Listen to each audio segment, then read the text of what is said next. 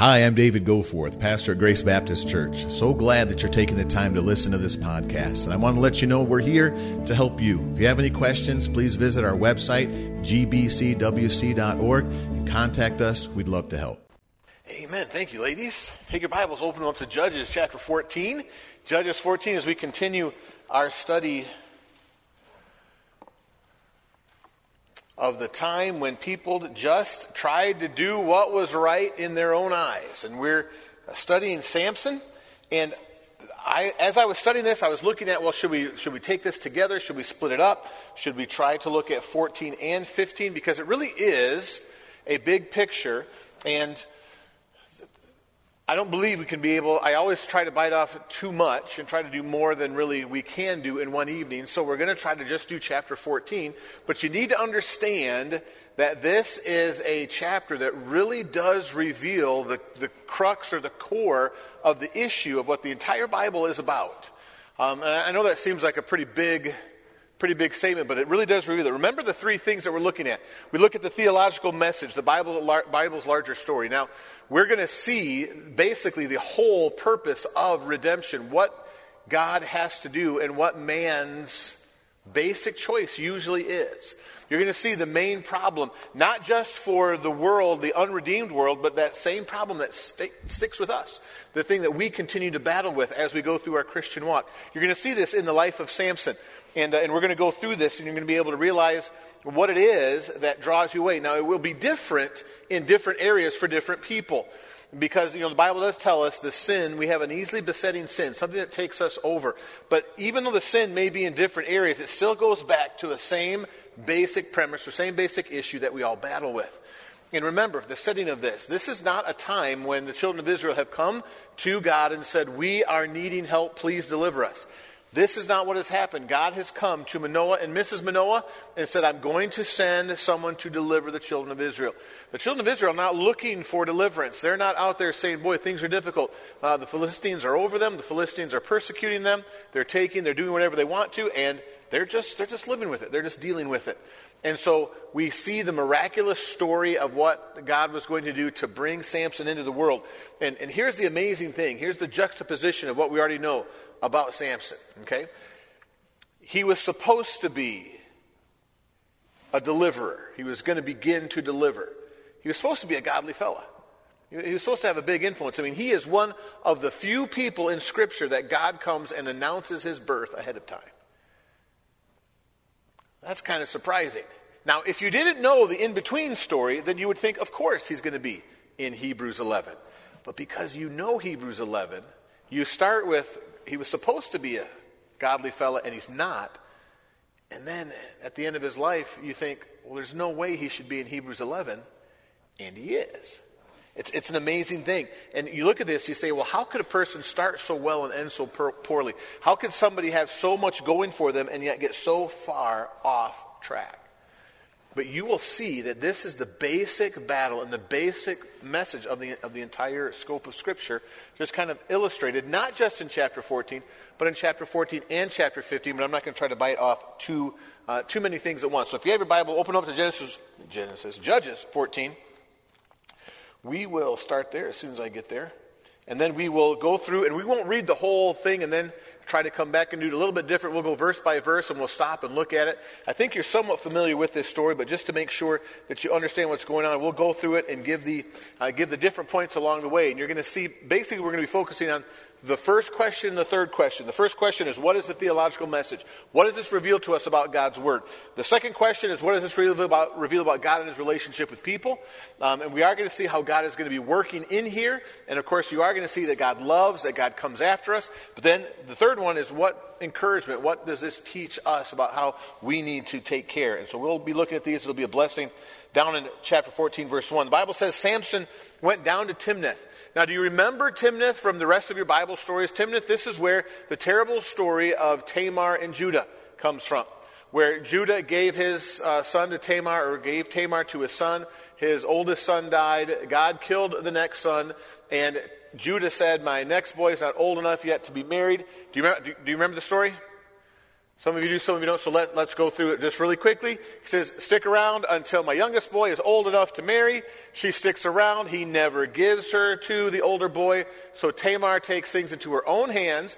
She dresses up like a woman of the night, goes on the way to where Judah is headed, and Judah sees her. She is veiled. Judah does not recognize her, and Judah takes advantage of the situation as far as hiring her, and she says, hey, let me take your staff, your ring. She takes those things, and then Judah finds out later, hey, Tamar has been playing the harlot. She is with child, and Judah says, hey, the person's going to have to die. And Tamar says, well, here's the person's stuff by whom I am pregnant. And then Judah says, oh, that's our first introduction to Timnath. Now here we see it again, and here we see the same sensual approach. This is Samson basically going on. You have to get this, folks. This is not Samson and this person have been dating, going around behind mom and dad's back, and then they've got this wonderful love story that's going. I know this is Christmas time. There's no Hallmark story going on here. Okay? This is just Samson saw somebody and went to mom and dad. That literally is the level of Samson's decision making at this point in time in his life. It says, Samson went down to Timnath and saw. Not and talked to, not and went on a date with, not and began to hang out with the family. Just saw a woman in Timnath of the daughters of the Philistines. He just saw her. And he said, verse 2, he came up, told his father and his mother, and said, I have seen a woman in Timnath of the daughters of the Philistines. Now, therefore, get her for me to wife. Now, here's the interesting thing. Samson is going to go much further down this path of just running after the lust of the flesh. But at this point in time, he's not really far down the path. Later on, he's just going to go into a city. And I don't want to get too far ahead, but he's just going to go into a city and sin.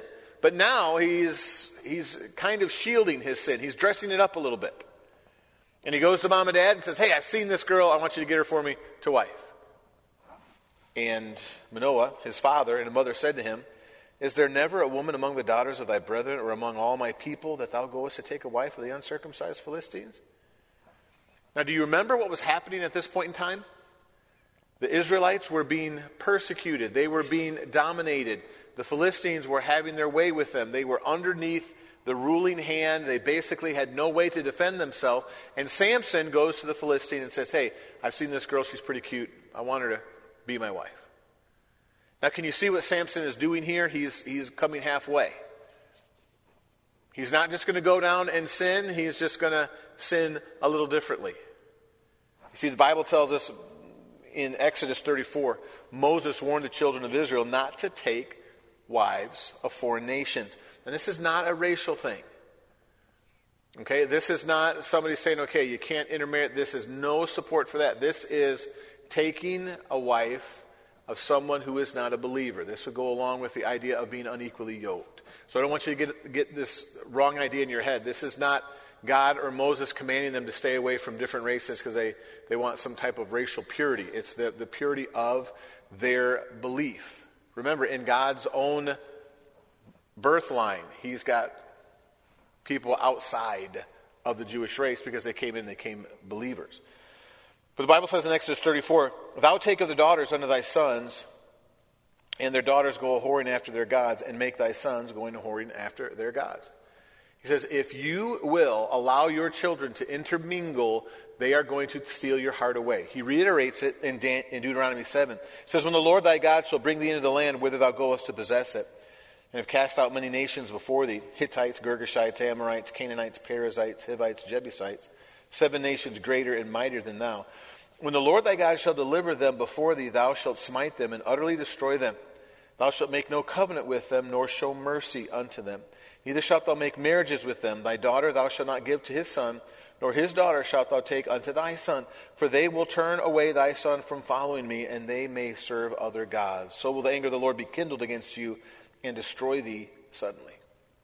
Now, we know that this was a time when people did what was right in their own eyes. We don't know that Manoah and Mrs. Manoah were exceptionally spiritual, but we have an indication from Manoah when he says, can't you find somebody of the Philistines? And here is one of the greatest struggles I believe that Christianity is facing today. It's not the outright attacks. We are so concerned about everything that's been coming down the pike the last few decades. The legalization of gay marriage. We're very excited now that the Roe versus Wade has been turned around, has been taken out of the federal courts as being the right, and it's up to the different states to decide. But the reality is, those aren't the attacks that's destroying Christianity. What's destroying Christianity is the step-by-step, slow assimilation of Christianity and the culture. Where now we have taken and we have placed things into Christianity, and we have taken and tried to place Christianity into things of the world, and it's now become this amalgamation of things that we're never supposed to mix. And again, the temptation oftentimes is to take a step back and say, okay, well then the best thing to do then is to separate ourselves. And yes, we are supposed to live separated, but we're supposed to live out the separation that's already declared within us. See, we stop that amalgamation not by running against the world and not by walking around and picketing necessarily. We stop that by drawing close to Christ. And the children of Israel were warned, if you go after and you marry into other nations who are serving other gods, they're going to turn your heart away. But Samson would not be listened to. Look at verse 4. And this is an amazing verse. We need to talk about this for a second. His father and his mother knew not that it was of the Lord that he sought an occasion against the Philistines. For at that time the Philistines had dominion over Israel. What? Samson said, go and get me a wife from Timnath. Manoah says, son, isn't there somebody here in Israel that you can marry? He says, no, get her. She's good looking. That's the wife I want. Then verse 4, parentheses. But Manoah and Mrs. Manoah didn't know that it was of the Lord. What does that mean? Does that mean that God made Samson make a sinful choice? There are folks that would teach that. They would say God's in control of all choices. Samson does not have a free will. Samson is not exercising his free will. Samson is doing what God tells him to do. But I believe this is another picture of God being so majestic. Whenever I meet someone that says, you folks that believe in free will, you don't believe in a sovereign God, I look at him and say, listen, I believe that our belief in sovereignty is much higher than yours, because you think that man's free will destroys God's sovereignty. I think that God is so sovereign that he can use man's free will. And they'll go, well, you're just doing wordplay. No, not really. Because God does not cause people to sin. He is not the author of sin. And so he's not going to tell Samson, you've got to make this choice. But God's going to use, and he's going to accomplish his purposes. And he's able to use his free will. This is an amazing thing, that the majestic ability of God to weave our choices with his sovereignty. Verse 5, then Samson went down, and his father and his mother. So get the picture. They're now traveling to Timnath. Okay? Which, by the way, this is one of the first things that I got to see when I went to Israel. We were driving. We had been up for more than 24 hours because we had a problem with our plane. We got in there and we said, okay, we're going to hit the ground, start touring. You guys are already awake. Might as well just stay awake. And so we got on the bus and we thought, okay, well, we'll be able to rest a little bit. Pulled out of wherever we were and drove a little bit. And then right away he started to say, okay, if you remember the story of Samson going to Timnath, it's just right outside the right side of the bus. And if you've ever looked out the right side of a bus as you're traveling 55 to 70 miles an hour, that's a pretty big, wide open area. So we just took pictures of everything on the right side of the bus. We took pictures, and later on we looked at it and said, did you know exactly what he was talking about? No, we all just took the same pictures and figured he was going to tell us later, but he didn't. Then he said, now on the left side of the bus, there's this, this, and that. It's an amazing thing.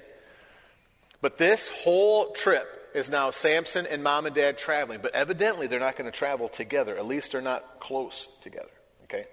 So it says that they went down, they came to the vineyards of Timnath. Behold, a young lion roared against him. And the Spirit of the Lord came mightily on him, and he rent him as he would have rent a kid. Now, you need to understand what that's talking about. Okay? This is a goat. Now, I've read a couple of different, one particular pastor said, I don't know how easy it would be to rip a goat apart. And I don't think the picture is that the Israelites back in the day, they had goat ripping festivals. You know, and somebody's like, you know what, I just need to get out of here and go rip some goats up. Well, let's make sure and get a kid because they're easy to rip up. I don't think that's what it is. I think the picture is when they would cook, because they don't have pressure cookers, they don't have different things like that. They're going to cook the goat full body. And after you cook it and you pull it apart, that's the picture. Okay? That's the picture. And we would call that, it was so tender, it was just like, this tender, that meat is just what? Falling off the bone. And so this is, I believe, now I don't have proof for that. Maybe one day in archaeology they will dig up the goat ripping festivals that they used to have. Or, this is just, I need to get out of here and rip a few goats up. But what he was talking about, I believe what they're talking about is after it just pulls apart. That's how easy Samson did this. But notice, the lion roars, Samson fights it. Mom and Dad don't know what's going on. Okay? He rent him as he would have rent a kid, a goat, and he had nothing in his hand. But he told not his father or his mother what he had done. So understand, they were not traveling together. There seems to still have been some type of angst between them because he is far enough away to fight with a lion, kill it, and Mom and Dad not have any clue. Now, what should have happened? I had one person come up to me after the last time we looked at Samson and said, if you're going to be a lifelong Nazirite, there's no way you could keep all of the vows. That would mean that you wouldn't be able to do any funerals or anything like that. So what would happen? And there is some teaching, there's a belief that if there was any time that you did break the vow, you would just go back and you would hit the reset button. And that's what would happen if you're going to make a Nazirite vow, let's say for a month or for 60 days or something like that. If you made that vow for 60 days and you broke it, well then you would reset and go back and then start off the 60 days. And that's what they believe would have happened with Samson.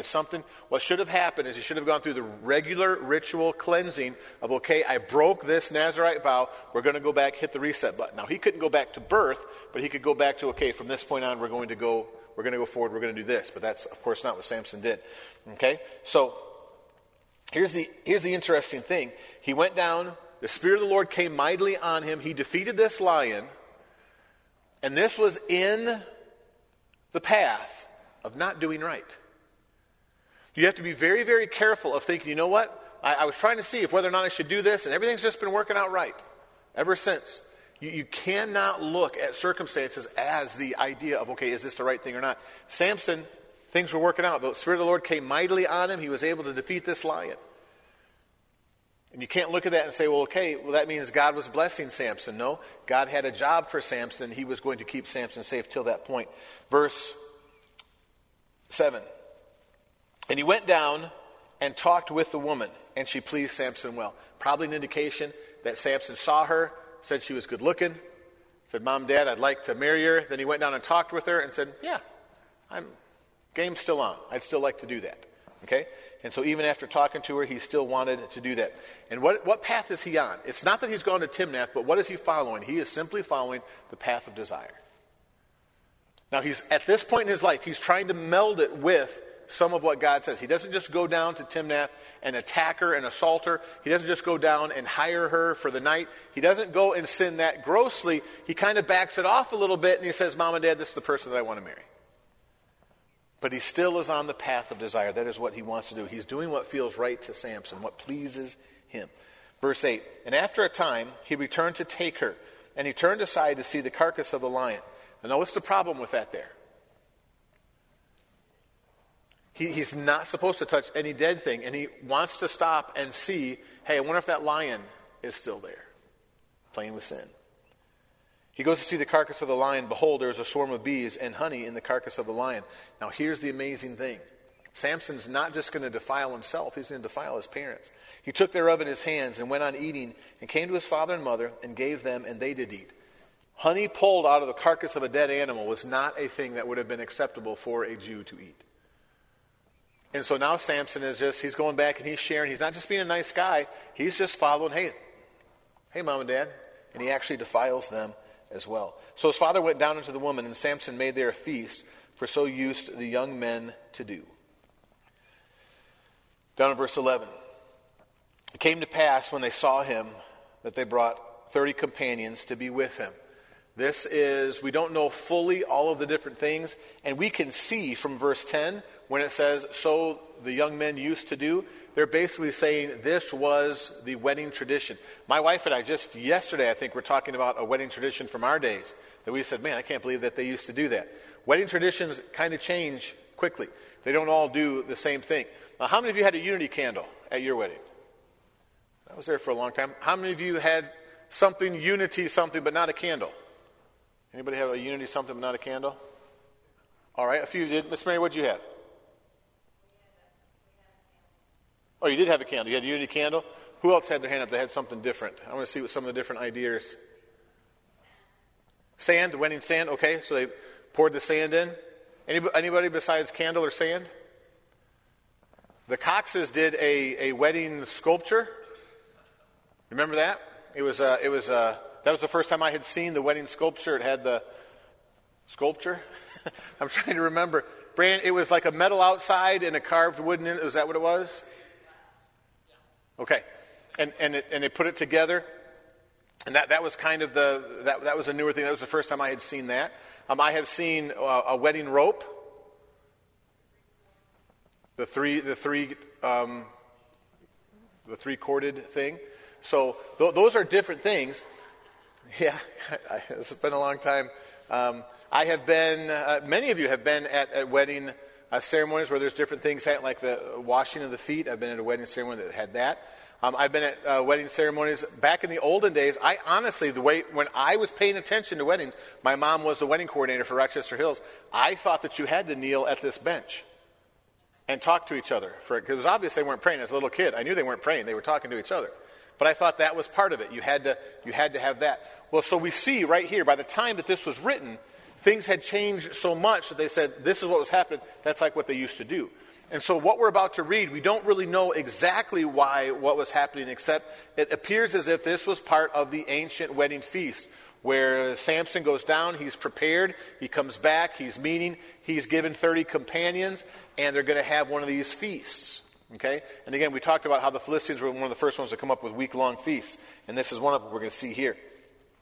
So they come to be, and basically they have something to do with the wedding party. Okay?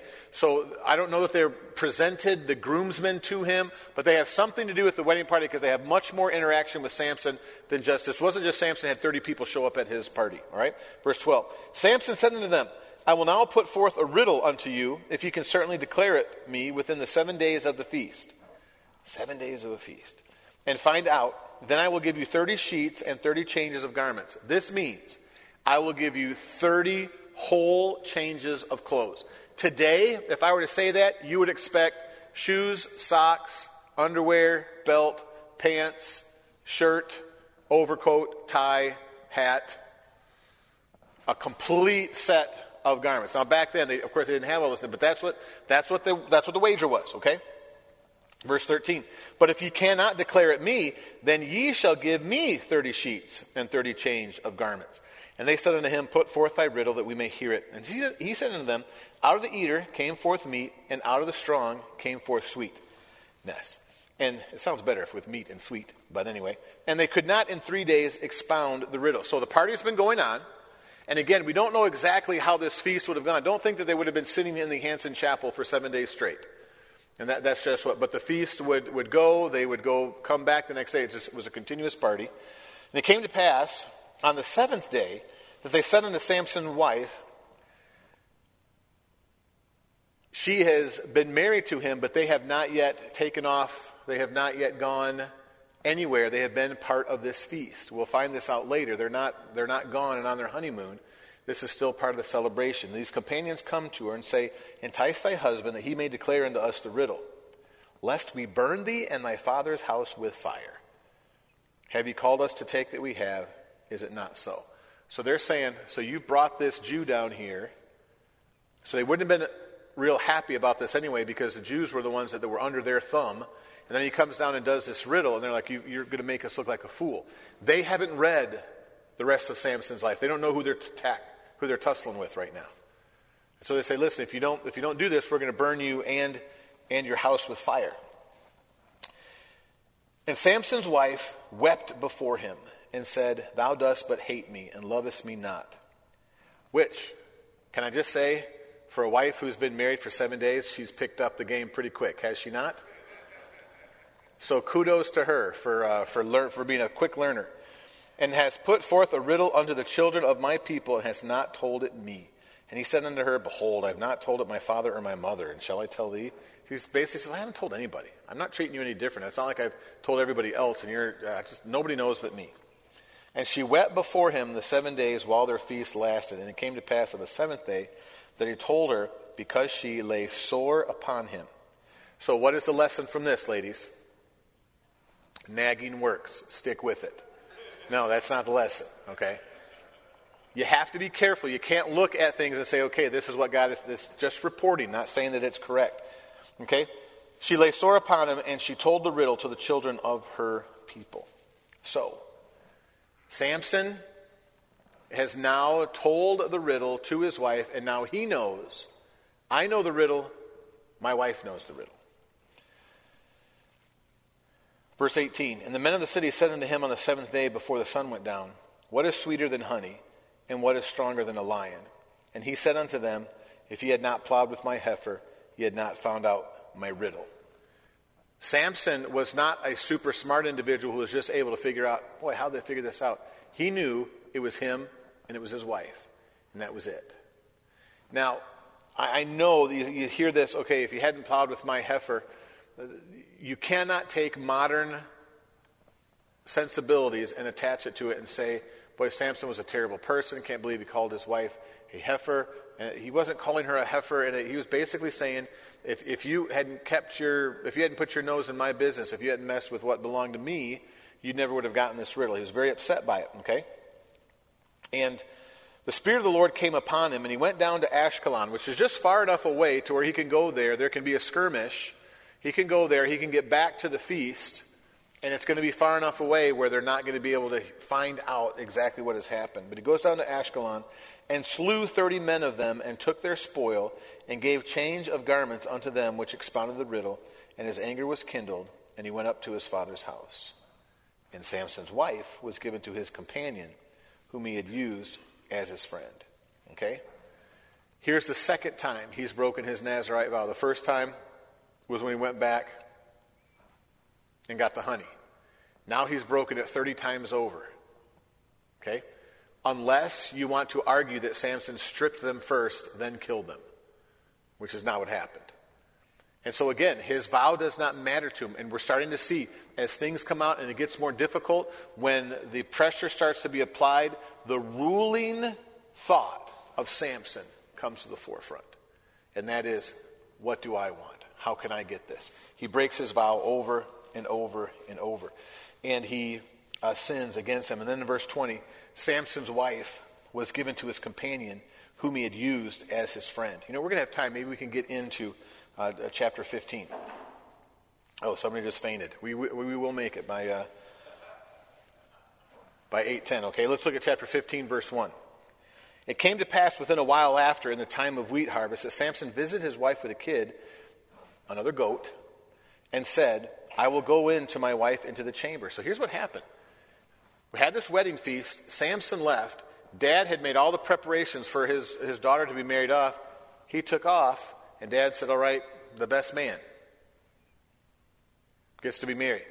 Samson's mad. He's got his hackles up. He's just killed 30 people. He's upset. He goes back and he goes, oh yeah, I never did get to spend time with my wife. And he comes back, walks in with the goat, and says, I'm going in to start my honeymoon. All right, I don't want to be cruel, but that's what he's saying. I'm going into the chamber. And the dad's there, catches him off. His father would not suffer him to go in. Dad wouldn't let him go in. Okay? Now here's another indication that Samson was not some Arnold Schwarzenegger muscled up dude that could do whatever he wanted to. Because a guy that was old enough to be his dad was able to stop him from going in. The dad said, no, you're not going in. And Samson couldn't get in. And her father said, I verily thought thou hadst utterly hated her. Therefore I gave her to thy companion. Now listen to this. Is not her younger sister fairer than she? Take her, I pray thee, instead of her. So dad comes out and says, no, you can't go in. She's already married. But look, her younger sister's better looking. Let's take her. You say, how could he do this? Obviously, the man had many daughters, and he was worried about getting them married off. So he thought, here's another opportunity. So Samson, just take the younger, better looking one. And Samson said concerning them, now shall I be more blameless than the Philistines, though I do them a displeasure. And Samson went out and caught 300 foxes. Now here's something. The Bible doesn't say that the Spirit of the Lord came over him here. So at the very least, we can think that Samson was some kind of good trapper or hunter. Some people think, there are some commentators that think he just chased them down. These would have been probably jackals. And he would have tied them together. And what would have happened by tying them together is that one jackal would have won, and they would have pulled a little bit to one side, and the other jackal would have pulled a little bit to the other side. They just would have zigzagged throughout the land.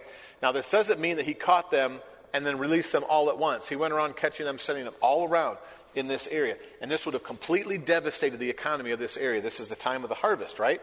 So they've got things, everything is dried out. They've got things cut up, but they haven't threshed it yet. So they've got these, basically a tinder box all around. They've got tinder on the floor for it to spread out in places where they've got the shocks together for it to burn hot. And so Samson goes around, he catches 300 foxes, verse 4, took firebrands, turned tail to tail, put a firebrand in the midst between two tails, and we set the brands on fire. He let them go into the standing corn of the Philistines and burn up both the shocks, standing corn, with the vineyards and olives. This was absolutely destroying this area's ability to exist. Okay? Got rid of all of this. Then the Philistines said, "Who hath done this?" And they answered, "Samson, the son-in-law of the Timnite, because he had taken his wife and given her to his companion." And the Philistines came up and burnt her and her father with fire. So they came back up because they're still stuck on this idea that you brought Samson in because you just wanted to shame us. And so they went and they took out the original thing that they were going to do.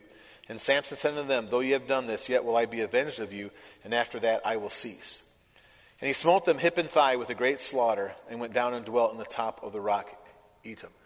So here's what happens. He goes, we're not told how many he kills, but he just goes and he kills them, wipes them out after this. And again, we're not told the Spirit of the Lord came over him, just that Samson went after him. Okay, verse 9. Then the Philistines went up and pitched in Judah and spread themselves in Lehi. So now the Philistines have organized, gotten together, and they're now coming in as a group to go after Samson. And the men of Judah said, "Why are you come up against us?" They've assembled an army, and they've put the army together, and the men of Judah say, what's going on? Why are we about to be invaded? And the men of Judah said, "Why are you come up against us?" And they answered, "To bind Samson are we come up, to do to him as he hath done to us." Then 3,000 men of Judah went to the top of the rock Etam and said to Samson, "Knowest thou not that the Philistines are rulers over us?"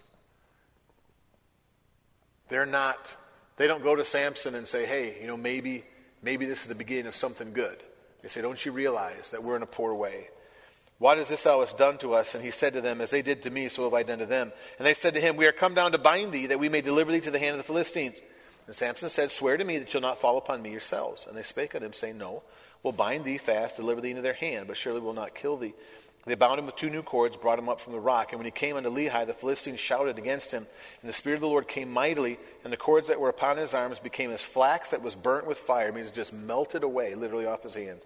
And his bands loosed from off his hands. And he found a new jawbone of an ass, and put forth his hand, took it, and slew 1,000 men therewith. Again, we see the choice. And this is painting, do you see the clear picture? Samson is never stopping to think, hey, what is the right thing to do? He's doing what's convenient, what he wants to do. He's just on the path of desire. And Samson said, verse 16, "With the jawbone of an ass, heaps upon heaps, with the jaw of an ass have I slain 1,000 men." Now this is a word play. It's a little poem. It's a little ditty. It's like an epitaph.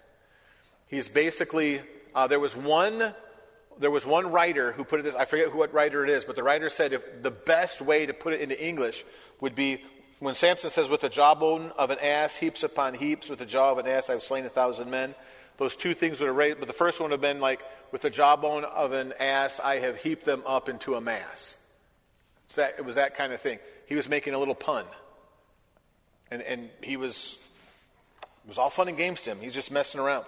It came to pass when he made an end of speaking that he cast away the jawbone and called that place Ramatheli. And he was sore athirst and called on the Lord and said, "Thou hast given this great deliverance in the hand of thy servant. Now shall I die for thirst and fall into the hand of the uncircumcised." But God clave an hollow place that was in the jaw, and there came water thereout. And when he had drunk, his spirit came again, and he revived. Wherefore he called the name thereof En-Hakkore, which is in Lehi unto this day, which means there was a spring that sprung up there that people could walk by and say, this was the place, this is the spring in En-Hakkore. And there aren't so many springs. It was like, which one was it? It was that spring. That's where Samson killed all of these people. And then it tells us in verse 20, he judged Israel for 20 years. So what is the overall scope? What is the overall battle? What does this paint for us? It is such a clear picture of Samson simply looking at his desires, following his desires, trying to figure out his desires, and we see that those desires slowly take him away. He starts out saying, okay, go down to Timnath. I'm going to marry this person. I'm going to do what's right, kind of, sort of. I'm not just going to go and mess around. I'm not just going to go and mess around outside of marriage. I'm going to get my mom and dad, but he's not actually trying to follow God. And then you have the children of Judah. They are a different picture of the exact same thing. What do the children of Judah want? We don't want to be judged by these Philistines. Nobody stops and says, God, what do you want us to do? Until when? He's thirsty. And then he says, really? All this, and now I'm going to die of thirst? That's the first time that he starts talking to God. And we see that basically what mankind's struggle is not with this idea of, okay, we're battling this and we're battling it. The basic battle is you have your desires, you have your things, and your choice. I just forgot his name at the Wilds, Collier said it, 2 choices on the shelf. Pleasing God, pleasing self. And one of the things that Samson points out to us and paints for us, and what the entire scope of the picture of God's word is that you don't need a Philistine wife. You don't need this. You don't need a job. What you need God. Everything else, one writer puts it, is a banquet in the grave. There is plenty to feast on, but it is all deathly. And whatever it is that and what is so difficult for us as Christians is that is not immediately conquered when we ask the Lord to be our Savior. When we come to Christ, we don't immediately turn away from our fleshly desires. And what we do what we see Samson doing. And it's not that we look at our kids and say, okay, children, you're going to be my idol, and I'm going to try to get all of my love and all of my affection and all of my acceptance from you, and I no longer am going to worship God, but slowly we just continue to put what we want into them and look for what we want out of them instead of looking to God. We're following that path of desire. And we say, well, this is what, we don't stop. We say, this is what I want. We don't stop and say, God, what is the best thing? We look at our job. Some of us, it's not our children. Some of us, it's our job. Some of us, it's our spouse. Some of us, it could even be your job if you're working at Grace Baptist Church or Grace Christian School, where you are looking for some type of satisfaction out of a physical relationship, out of a sports team, out of something, instead of realizing, I need more God. This is not me just saying, hey, well, what's the next thing to come down the pike? Because all Samson did was walk along, see a person in Timnath and go, hey, she's good looking.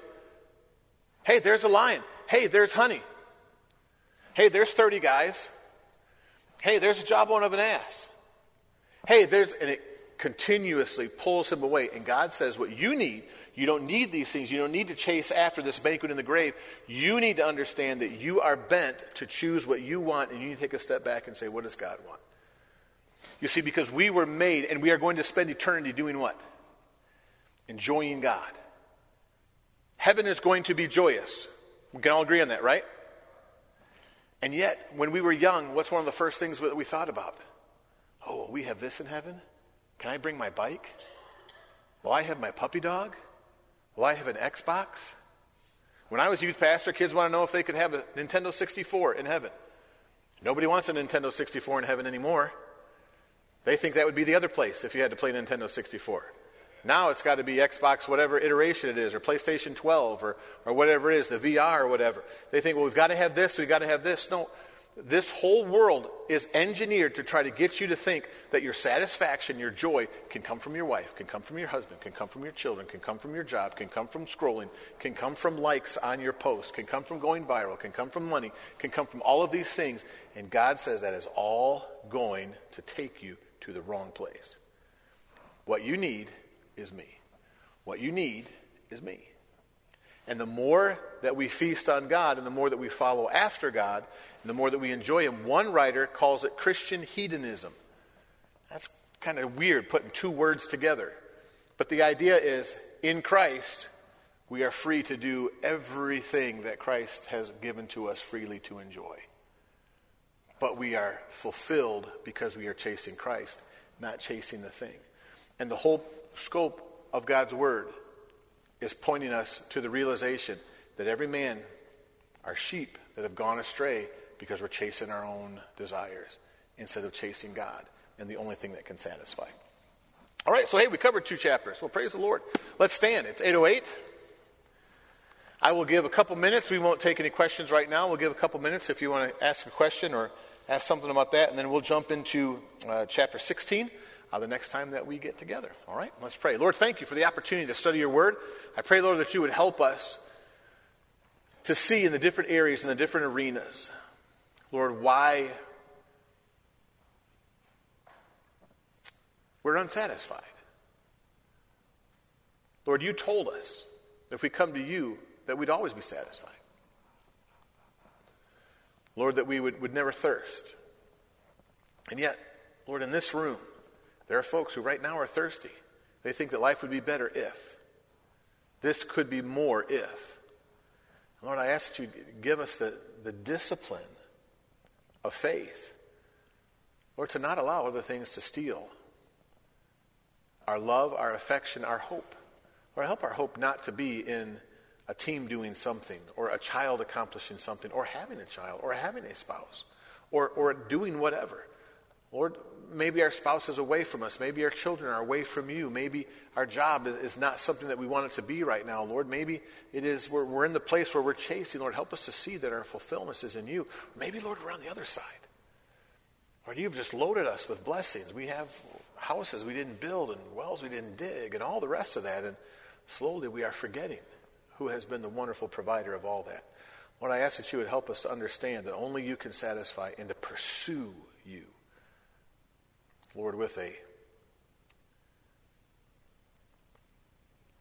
desire and with a joy and with a determination that nothing will pull us away, Lord, from enjoying who you are and what you've done for us.